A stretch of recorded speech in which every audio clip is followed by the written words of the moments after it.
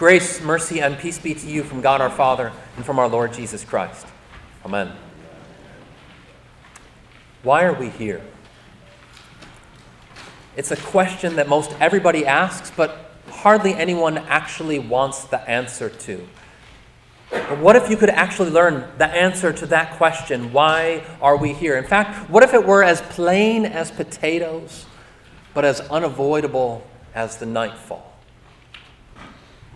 This day, this week, discloses the answer to that question. In the midst of all of the hustle and the hubbub of life, in the midst of all of our busyness and strife, the truth about ourselves and the world shines forth today as clear as the risen sun. But will we open our eyes, or will we retreat in fear? Why are we here? The crowds ask themselves this question. They've heard about Jesus. They're witnesses to his signs, and the most recent one was the most spectacular one yet. He brought back a man from the dead. Old Lazarus had already bought the farm, as they say. He'd been 4 days in the grave. He stinketh, they told the Lord. But with a word, Jesus brought him back from the dead as easily as shaking a man awake from sleep.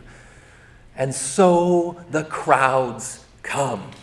They come in droves. It's the spectacle of the whole thing. An interesting diversion in an otherwise dull and drab world. Something to do on a Sunday afternoon in Jerusalem, perhaps. People are picking up palm branches. This is different. This is kind of fun. All of the folks just play along and go with it. At first, they're all excited, and their fervor burns hot like a fire, like when you toss kindling into it. But like kindling, it soon burns out. Since their attachment to Jesus relied on good feelings and the excitement, the emotions of it all, when that falls away, their devotion grows cold. They no longer praise. They jeer. Why are we here? The disciples ask themselves this question. St. John tells us that not even the disciples really know what's going on. They don't understand what's happening. Here's their Lord, riding atop a donkey, coming into Jerusalem. What's all of this about? Where's it all headed? They're basically clueless, just along for the ride. But what about when the going gets tough? The disciples were devoted to Jesus. They're committed to the cause of the kingdom. But when the word of the cross comes, then what are they saying and what are they doing? By no means, Lord. This shall never happen to you. And the very disciple who utters those words, Peter, he is the first one who is going to throw his Savior under the bus when he realizes what it might cost him. At first, they were all on board.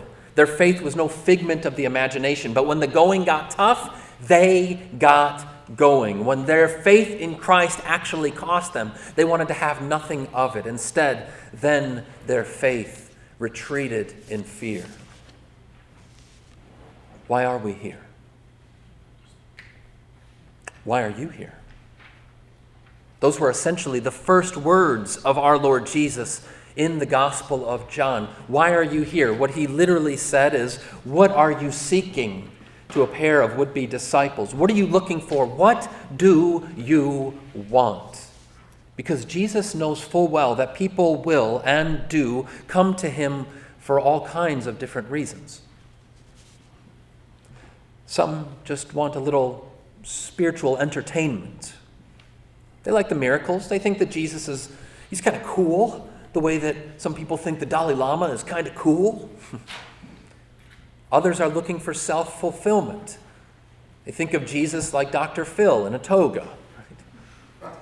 Then as now, people come to Christ for all kinds of different reasons. What about you? Scripture tells us that it's possible to possess the form of godliness, but to deny its power. To profess Christ with your lips while your heart is far from him. You can wave your palm branches and sing your hosannas today and still deny him on Friday. It has happened before.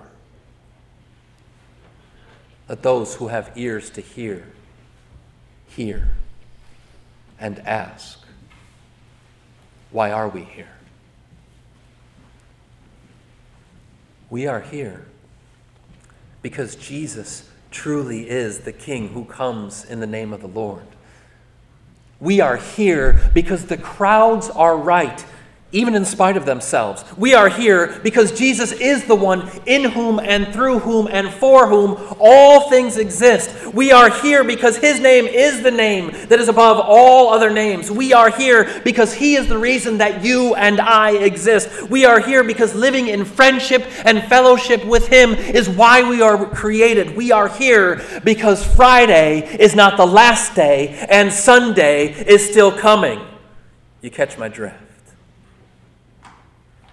Why are we here is a question that tends to get relegated and marginalized for college philosophy classes or perhaps people in the twilight of their life. For any of us, as we get caught up in the hustle and bustle of everyday life and we put our heads down and we push through it all. And look, I get it.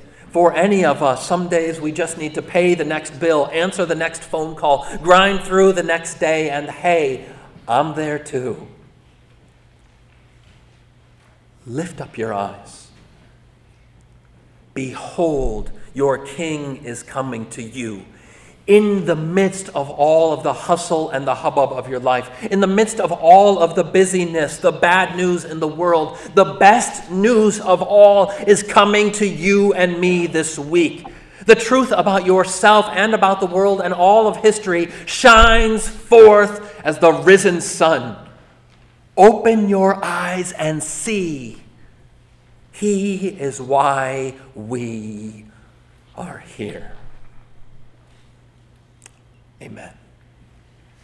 And may the peace of God that surpasses all understanding keep your hearts and minds in Christ Jesus. Amen. We stand to sing.